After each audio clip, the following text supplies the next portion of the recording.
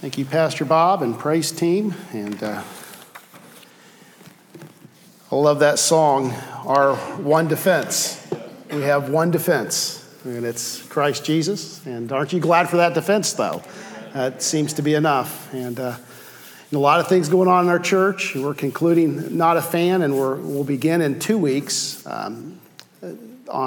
In the first Sunday in March, we're going to begin a series called Look Again, which is a Lent series. And if you've been part of a small group for Not a Fan, maybe you want to continue in a small group beginning in the next series. We're trying to form those now. I know there's several people that are interested in that. Contact the church office. We'll make sure that we connect you to a small group of some type so that you can continue to talk about these things. I think it's important that we talk about these things. And I got to tell you, I've had some of the best discussions on this Not a Fan series of any series we've ever been in on our Wednesday nights and on my Sunday night small group. It's just been a great time of talking about God's Word. And I hope if you're interested, please contact me, contact one of our staff pastors, contact the office, and we'll make sure that we plug you in.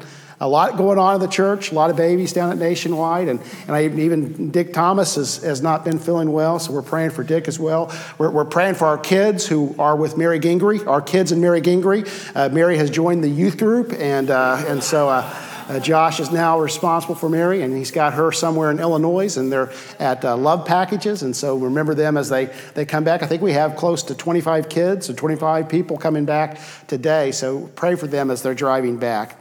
You know, there's things you're interested in, and there's things you're invested in. You understand the distinction. There's things that you're really interested in, and then there's things that you invest yourself in. I think, when I think of this, I think of sports. I go to a lot of games. I try to, as much as I can, see our kids play in the sporting events they play in. And so I'll go. I think a couple weeks ago I was at Colson and Baylor's game up in somewhere in Mechanicsburg or somewhere. I went and watched some guys play. And I try to get as many games as I can. And I'm interested in them games. I saw Seth play not too long ago. I'm interested in those games. But I'm invested in the games that Spencer plays in. You know, there's a difference between being interested and invested. And one noticeable difference is I notice the refs are a lot worse in the games my son's playing in than the games that I'm watching. You know, I watch the other parents and they're talking about calls they're missing, and I'm like, well, I don't see that as a big deal. But when it's your kid, you're invested. There's things that we're interested in, and there's things that we're invested in. There's hobbies and there's jobs. There's passing interest and there's commitments. There's dating relationships and marriage relationships. There's things we're interested in and things we're invested in, committed to. Martina Navratilova, who was the tennis player in the 70s and the 80s, says, the difference between involvement and commitment is like ham and eggs. The chicken is involved, the pig is committed.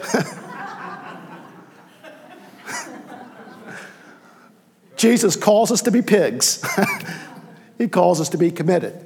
And there's a difference between interested and involved. There's a difference between interested and committed. And as we've been going through this series, fan or follower, I believe the essential question is, are you interested in Jesus or are you committed to Jesus? Is it something that interests you? Is it something that you want to be part of your life, or do you want to give your life to? Are you interested or are you invested? See, Jesus is not seeking our attention. He's asking for our lives.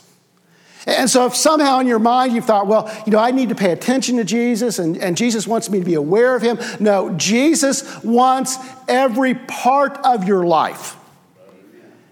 And the truth is, if we were honest, this is a challenging call.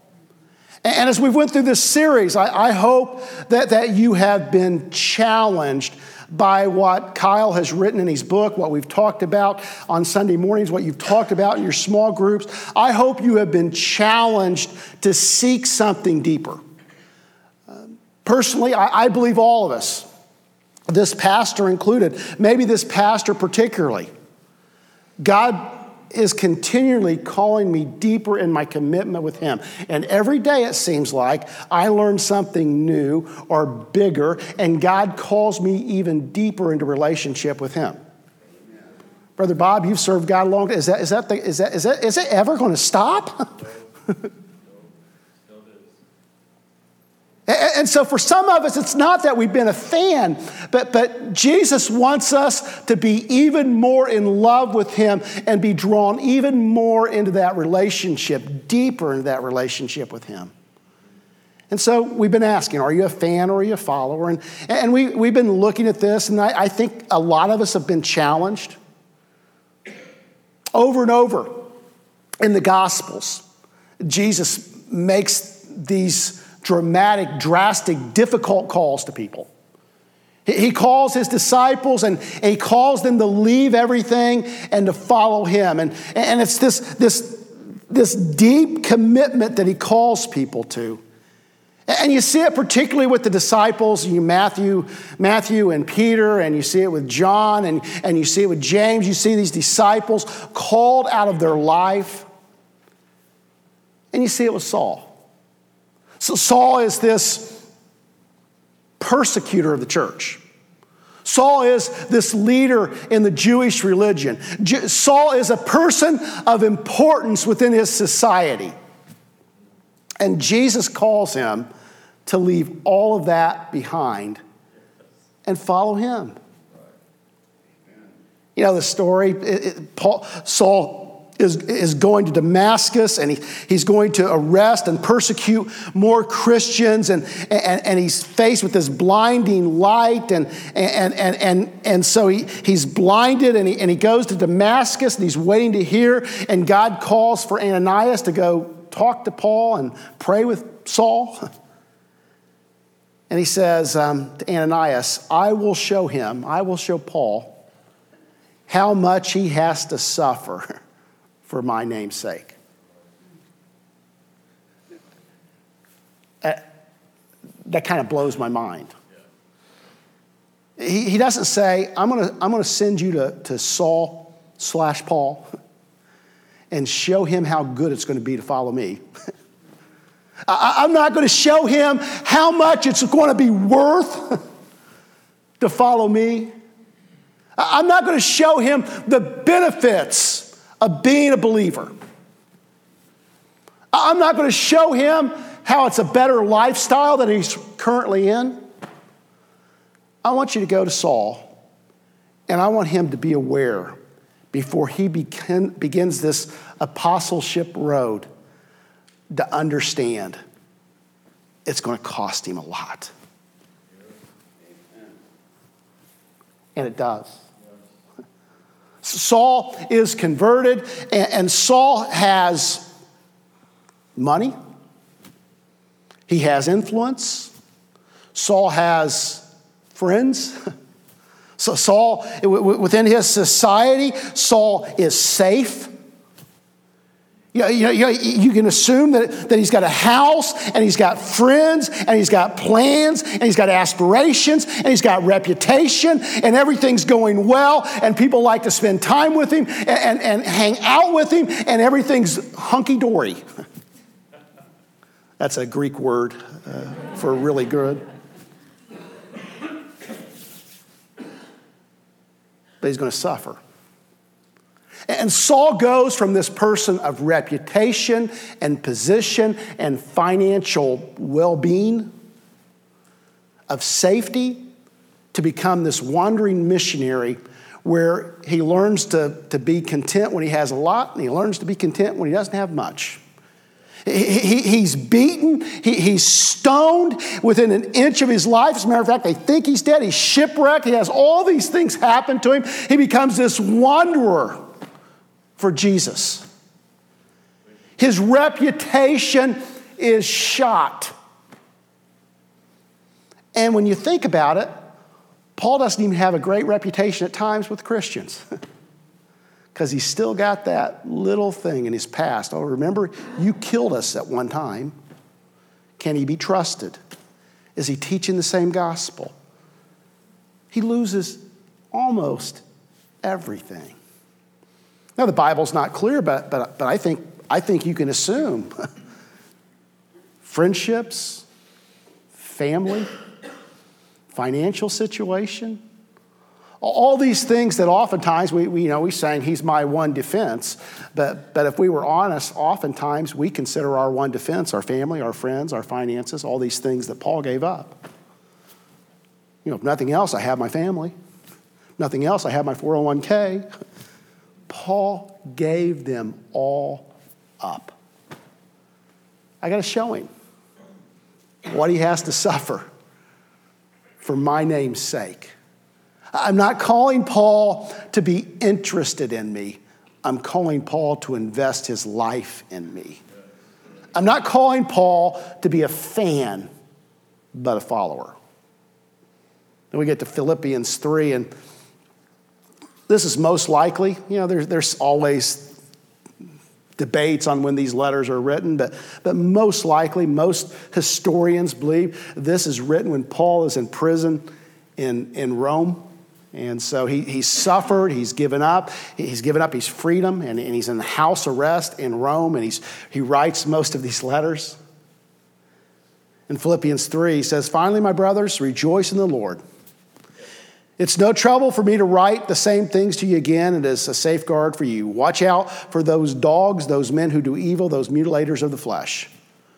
For it is we who are the circumcision, we who worship by the Spirit of God, who glory in Christ Jesus, who put no confidence in the flesh, though I myself might have reasons for such confidence. If anyone else thinks he has reasons to put confidence in the flesh, I have more. Circumcised on the 8th day of the people of Israel, the tribe of Benjamin, a Hebrew of Hebrews, in regard to the law, a Pharisee. As for zeal, persecuting the church. As for legalistic righteousness, faultless. But whatever was to my profit, I now consider loss for the sake of Christ. What is more, I consider everything a loss compared to the surpassing greatness of knowing Christ Jesus my Lord, for whose sake I have lost all things. I consider them rubbish." And rubbish isn't strong enough of a word, folks. "That I may gain Christ and be found in him, and not having a righteousness of my own that comes from the law, but that which is through faith in Christ, the righteousness that comes from God and is by faith. I want to know Christ and the power of his resurrection and the fellowship of his sufferings, becoming like him in his death, and so somehow to attain to the resurrection from the dead." All those things that Paul had held so dear, that had been so important to him, he had let go of to follow Jesus. Now, we've all met people like that, right? You ever met people like that? I've met people like that. I'll never forget, I may have talked about him in the past. We went and we built a church in Guatemala. And so we go down there and we, they build these chapels, and we build it right on top of an existing church. We put the frame and the roof, and so there was an existing church. It was small, it wasn't big enough, and it was there I met Pastor Pedro. One of the first times I met Pastor Pedro, I was sick, as you sometimes get when you go to Central America.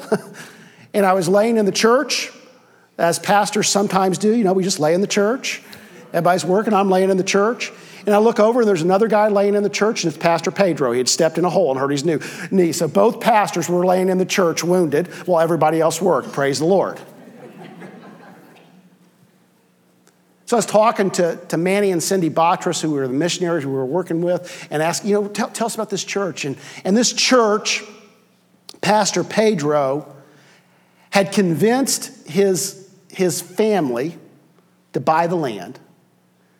And then he went and got the material in his own house, and he tore his house down and rebuilt it using that material for the church. Who would do that? And he took his family, his kids, and his wife, and they found a rental home. And they lived in a rental home while the very building that they had lived in became the church. That is the difference between interested and invested. That is the difference between fan and follower. See, following Jesus means letting go. You guys do this with your hands? Just letting go. Not mine. To follow Jesus, to really follow Jesus, and this isn't easy, I understand, but it's true. To really follow Jesus, we have to let go of our reputation. It's less important what people think about me than Jesus thinks about me. Paul let go of reputation. Pedro let go of reputation. If we're going to follow Jesus, we have to let go of our reputation and be more concerned with whether we make God happy than people happy. Got to let go of personal plans. That's hard, isn't it? Everyone in this room has personal plans. You have goals. You have things you want to accomplish in your life and in the lives of your family. And there's nothing wrong with setting goals. But when my goals are in opposition to God's plans in my life, I've got to let go of my goals and my plans. Because at the end of it, it's not my will, but His will. Got to let go of personal comfort. Ooh, that's a hard one. We like comfortable. Everybody in this room likes comfortable. Did anyone sleep on a bed of nails last night? Raise your hand, okay? We like comfortable. I like comfortable. And the truth is, when you hear these things, our God's not just the comfort taker. What's the Bible say? The Holy Spirit's the comforter, right? But when our comfort is in opposition to God's will in our life, God's will trumps our personal comfort. We have to let go of that. We have to let go at times with relationships. Sometimes God calls us to let go of relationships that are keeping us from growing into the Christian, into the follower He wants us to be. And folks, when I say that's not just outside the church. Sometimes it's in the church. And that hurts me to say that. But there's times that there are relationships because of gossip and because of bitterness and because of all these other things that keeps us from becoming the follower of Jesus Christ. And if you're being convicted by the Holy Spirit of something in your life, a relationship that's keeping you from growing as God wants you to grow, you best let that relationship go. Got to let go of our past. Got to let go of our present and our future. Some of you, it's possible that you're holding on to something in the past that you've just got to let go of. You know how I see this most? Somebody's hurt you, and you just can't let it go. And the truth is that the person's moved past it that hurt you long ago. They don't even think about it. And it's holding you hostage. It's holding you for ransom. And it's keeping you because of this unforgiving spirit, because you're still holding this grudge, because this bitterness is still deep down. It's keeping you from becoming the follower that Jesus wants you to be. And it's doing nothing but harm to you. Sometimes our past can hold us captive. So sometimes it's our present, that we don't want to give up our present to God, or our future. We want to control that. But to be followers, we got to let go. Maybe it's your abilities, your gifts, your talents. Maybe it's your finances. Now, you can have everything else, but you can't have any part of my checkbook. Maybe it's your time. Ultimately, it's your will. God wants us, if we're going to be followers, and And the longer I serve him, the more essential this becomes. It all comes to a garden. A garden where we say, not my will, but your will. You know, at the first garden they said, not your will, our will.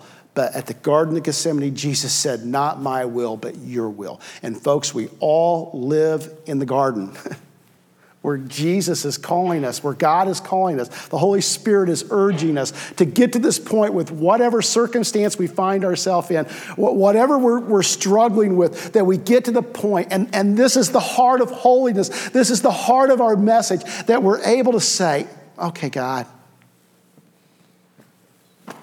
not my will, but your will. Whatever you want in the circumstance. My reputation, my relationships, my past, my present, my future, my finances, my times, my abilities, what I desire, that's not more important than your will. What I want is what you want. See, following Jesus means giving our all. But the good news is, it's to gain his all. That as we give up, we're really not giving up anything, but we're only gaining all of him. That he invites us to, as followers, just to give it all away, with the realization as we give it all away to him, we gain all of him back. And all of him is better than anything you give up. Matthew 13, 44 through 46 says, the kingdom of heaven, this is Jesus teaching, is like a treasure hidden in a field. When a man found it, he hid it again. It's kind of a tricky thing, okay? And then in his joy went and sold all he had and bought that field. Again, the kingdom of heaven is like a merchant looking for fine pearls. When he found one of great value, he went away and sold everything he had and bought it. In other words, followers realize that all these things that we chase after aren't anything. They pale in comparison to the kingdom, to being followers of Jesus. And we realize even though it looks like loss, and even though it looks like we're giving something up, in the end we're gaining everything. And the call that God has on us is worth giving our very lives for. Jim Elliot, the great missionary, said, he is no fool who gives what he cannot keep to gain what he cannot lose. Followers understand that. You know, there's a great reversal, though, in this Matthew 13 passage. That you can reject this if you want, but to me, I think it bears true. It's consistent with Scripture. And in Matthew 13 and the other parables in Matthew 13, where a man is referenced, where a man is doing something, it's always a reference to God. So God is sowing the seeds.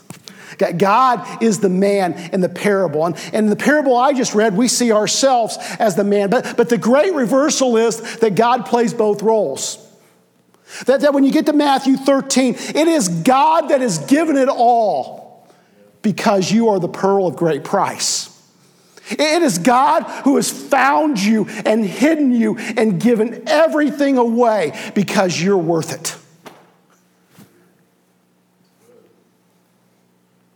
At the end of our seeking, we find that he has been pursuing us.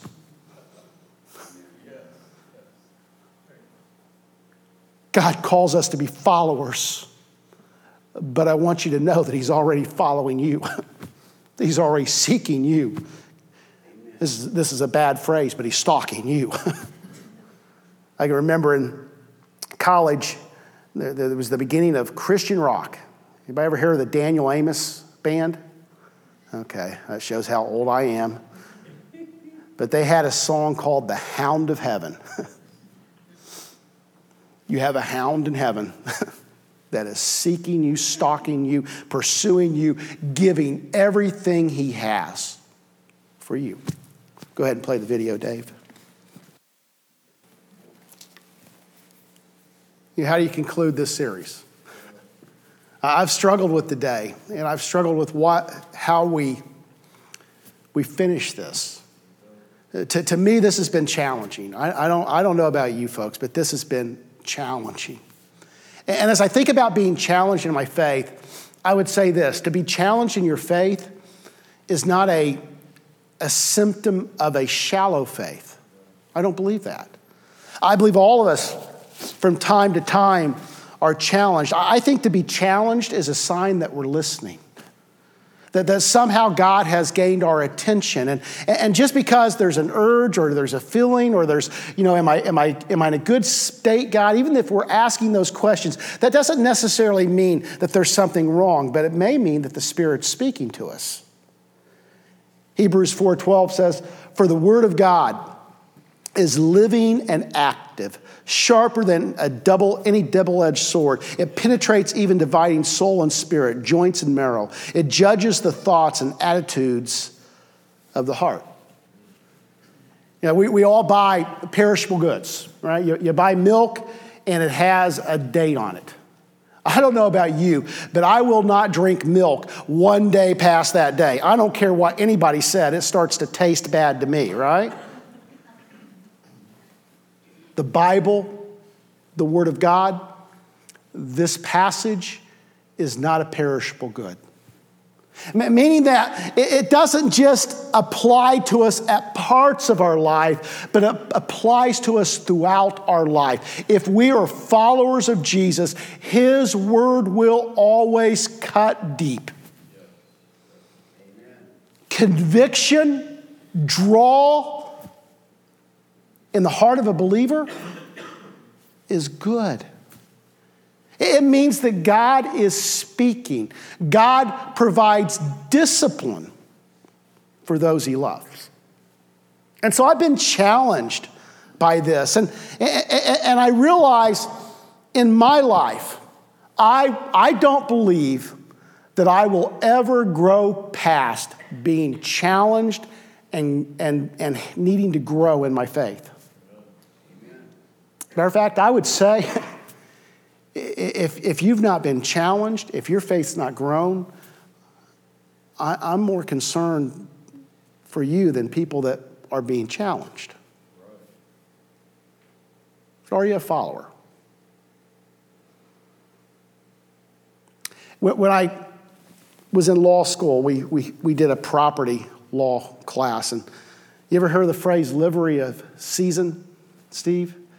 It's an old property term. And in the past, when you would convey a piece of property, and you don't do this anymore, but they called it the livery of season. And the season was in essence just a piece of the property, a rock or a twig.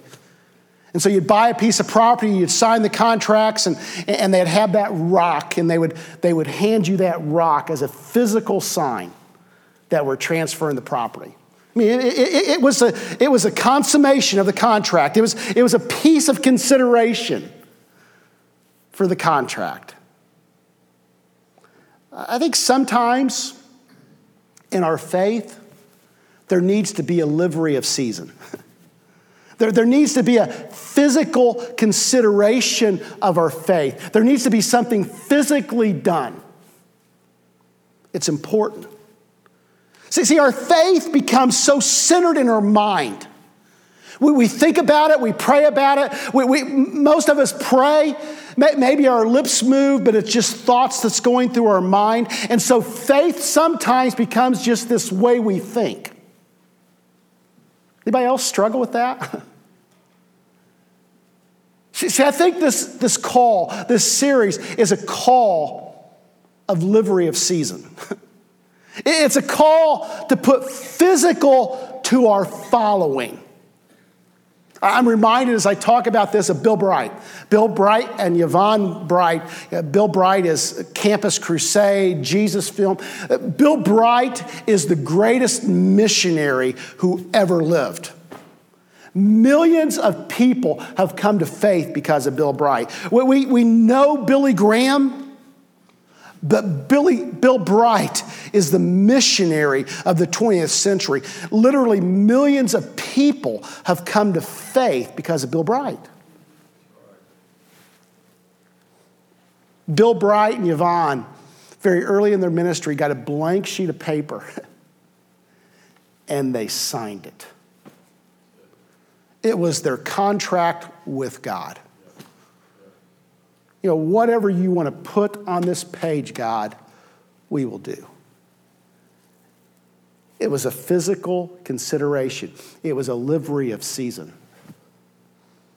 In 1998, I committed my life to God, and this was a huge step from fan to follower to me. And in that process, God called me into the ministry. And I talked to my senior pastor, but the physical thing, the livery of season, the delivery of a rock or a twig occurred on a conversation with Terry on our way to my parents for Thanksgiving dinner about a call in my life. Let me tell you what, it was done with fear. She didn't marry a pastor, she married a lawyer. And as I'm driving down the road, it was kind of hard to say, I know we've got 2 kids under 6 years old. I know we have a mortgage.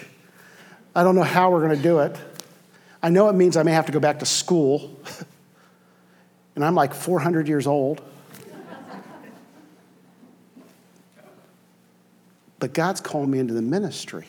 Amen. Livery of season.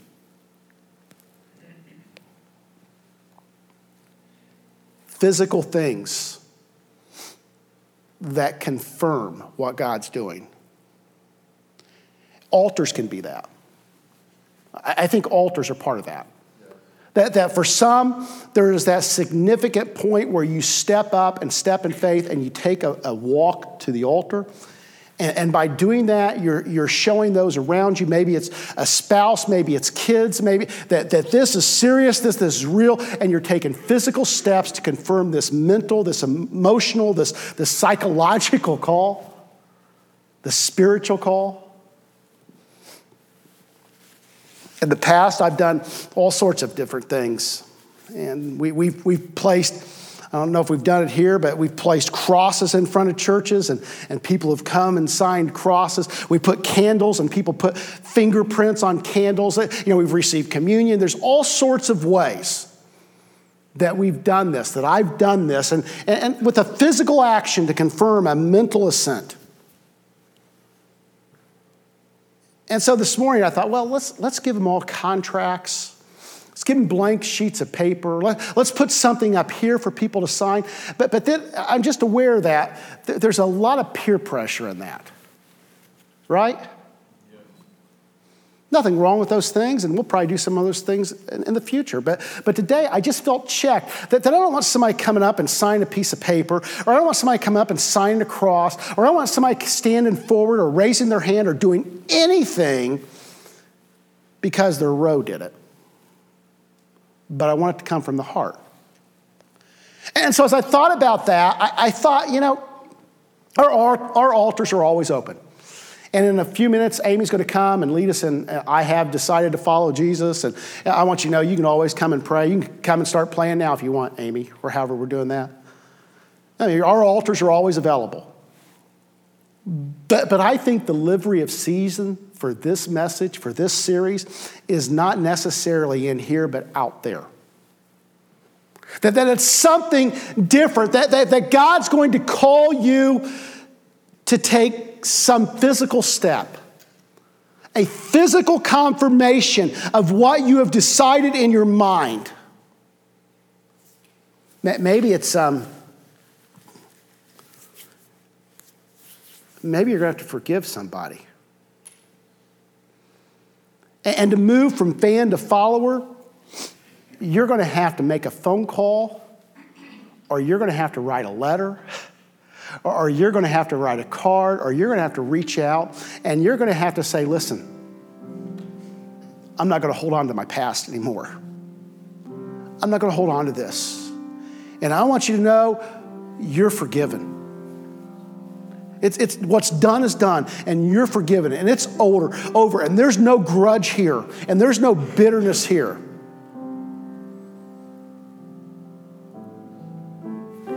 Maybe you're going to have to commit to serve, to give, to be, to reading your Bible. And I think the call is this, that it can't just be, okay, in my mind, I'm going to. But you're going to find somebody outside this room, and you're going to say, listen, I want to be a follower, not a fan. And here's what I've kind of decided. And I want you to hold me accountable to this. See, fans in their mind make all sorts of commitments. Followers follow through. It's not just in the emotion of the moment, but in their life there is change. And this is a life-changing series. Stand with me if you will.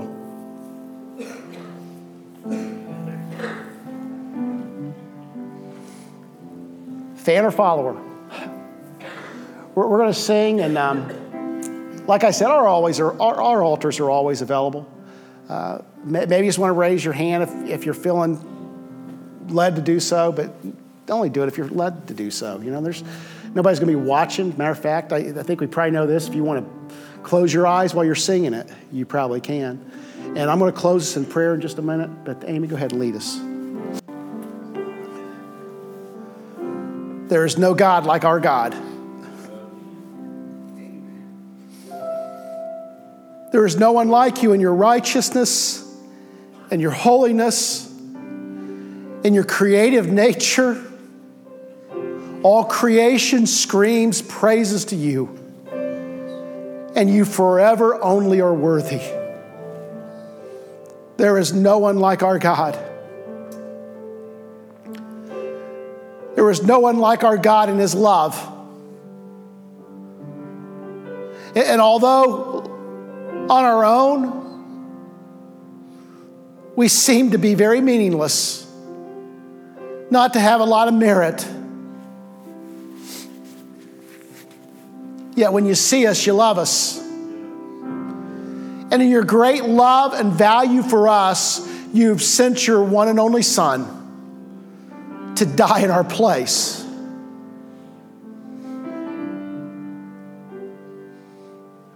So in a way, Lord, it's false humility to say we're worthless, because you are the one who determines worth. You are the creator God, and you say we matter. And because you say we matter, we do. We are the pearl of great price. We are the treasure found in a field. And you've given it all for us. Lord, I confess that oftentimes I've heard this so often that it begins to lose meaning. Oh, that's right. Jesus died for me. And so I accept the benefits and I rejoice in the benefits and I give you my life, and sometimes I take it back. Help me, Lord. Help me, Lord, not to be a fan, but a follower. Help me, like Paul, to accept the ideal that I might have to suffer to follow you. It's all not just roses and good times, but Lord, sometimes you call us to hardship. You call us to difficulty. You call us to gardens where we have to say, not our will, but your will. And to be followers, to be more than fans, we have to accept the gardens. We have to accept our personal crosses. Now, Lord, I'm thankful that in doing this, I don't lose anything, but I gain what matters. Give us fresh eyes. Give us a fresh awareness of your kingdom. Lord, may this church truly be a place where ordinary people are following Jesus. Where it's not a slogan on the wall, a cute phrase, a comfortable vision. But Lord, may we see that the following aspect of that takes everything. We may be ordinary, but the following is extraordinary. So Lord, we trust you, we love you. And Lord, I pray that as your Spirit has spoken throughout this series, that we'll find a way to confirm it. Not just in an emotional moment with the right song and the right setting, surrounded by people we love and who love us. But Lord, as we leave this place, may we be willing to be followers for you outside these walls.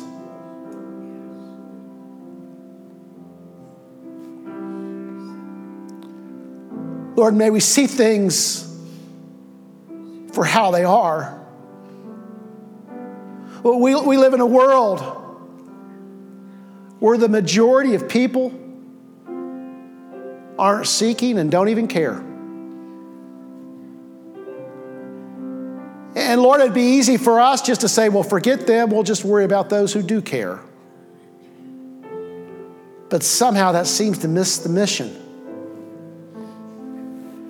That you're calling us to be Jesus Christ, to give of ourselves, that we're not here to judge, but to save.